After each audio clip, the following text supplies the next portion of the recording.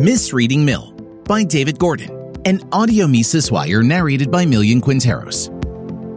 In his just-published book, Regime Change Toward a Post-Liberal Future, the political theorist Patrick J. Deneen indicts modern liberalism, in which he includes both classical liberalism and progressive liberalism. One of his main charges against liberalism is that it rejects the view, taught both by Christianity and classical political philosophy, that true liberty consists of virtuous conduct. In this view, people must hold their passions in check in order to be truly free. Modern liberalism thinks otherwise, claims Deneen, substituting individual autonomy for virtue. According to modern liberalism, assertions that there is an objective good to be discerned rather than chosen are mistaken.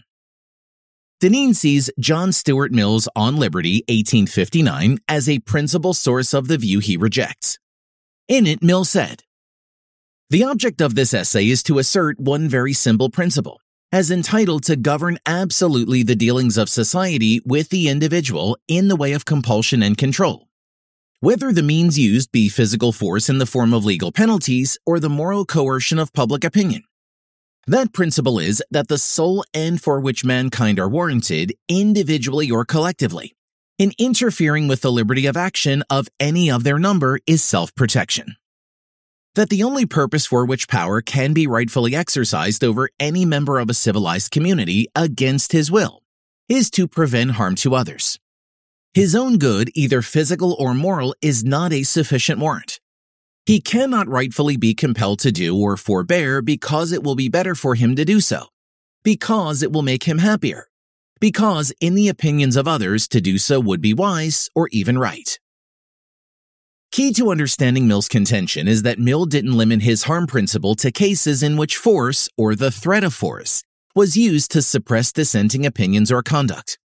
And Deneen rightly stresses this point. Mill had in mind also the tyranny of public opinion, about which he says, "Like other tyrannies, the tyranny of the majority was at first and is still vulgarly held in dread, chiefly in operating through the acts of the public authorities. But reflecting persons perceive that when society is itself the tyrant, society collectively over the separate individuals who compose it, its means of tyrannizing are not restricted to the acts which it may do by the hands of its political functionaries. Society can and does execute its own mandates, and if it issues wrong mandates instead of right, or any mandates in all in things which it ought not to meddle, it practices a social tyranny more formidable than many kinds of political oppression, since, though not usually upheld by such extreme penalties, it leaves fewer means of escape, penetrating much more deeply into the details of life, and enslaving the soul itself. Protection, therefore, against the tyranny of the magistrate is not enough. There needs protection also against the tyranny of the prevailing opinion and feeling, against the tendency of society to impose by other means than civil penalties its own ideas and practices as rules of conduct on those who dissent from them, to fetter the development and, if possible, prevent the formation of any individuality not in harmony with its ways, and compel all characters to fashion themselves upon the model of its own." Deneen argues that Mill's views about the need for individual autonomy have led to the stifling, woke atmosphere of our own time.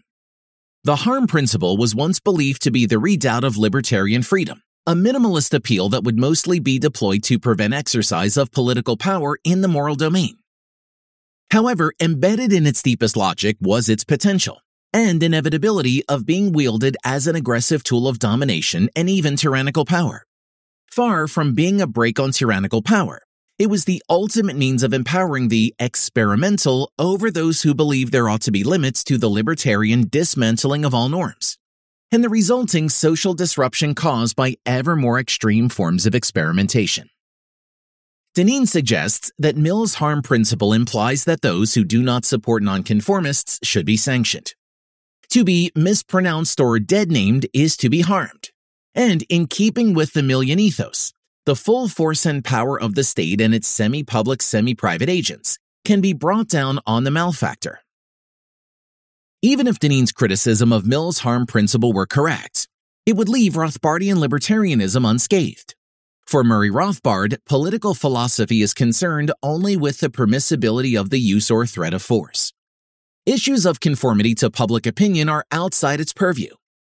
But I'd like to examine whether Deneen's criticism of Mill is in fact correct. When Mill warns of the danger of conformity, what does he have in mind?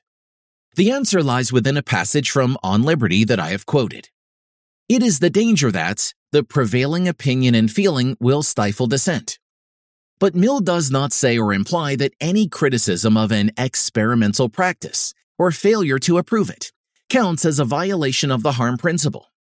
Mill himself says about the nonconformist, he cannot rightfully be compelled to do or forbear because it will be better for him to do so, because it will make him happier, because in the opinions of others, to do so would be wise or even right. These are good reasons for remonstrating with him or reasoning with him or persuading him or entreating him, but not for compelling him or visiting him with any evil in case he do otherwise. Those who oppose same-sex marriage, for example, would be perfectly free to speak and write against it by Mill's principle. Nor is there the slightest suggestion in Mill's essay that you cannot say anything that might offend a member of a protected group. Deneen makes another dubious claim about what Mill says. Mill warns about the tyranny of public opinion, but he does not say what measures should be taken against this tyranny. He does not say, as Deneen claims he does, that force may be used to compel conformity to the harm principle. This again is an inference that Deneen has concocted from thin air. Long experience has taught me that when a political theorist who is not an analytical philosopher says that a proposition logically follows from a certain doctrine, it is usually the proposition's negation that in fact follows. For more content like this, visit Mises.org.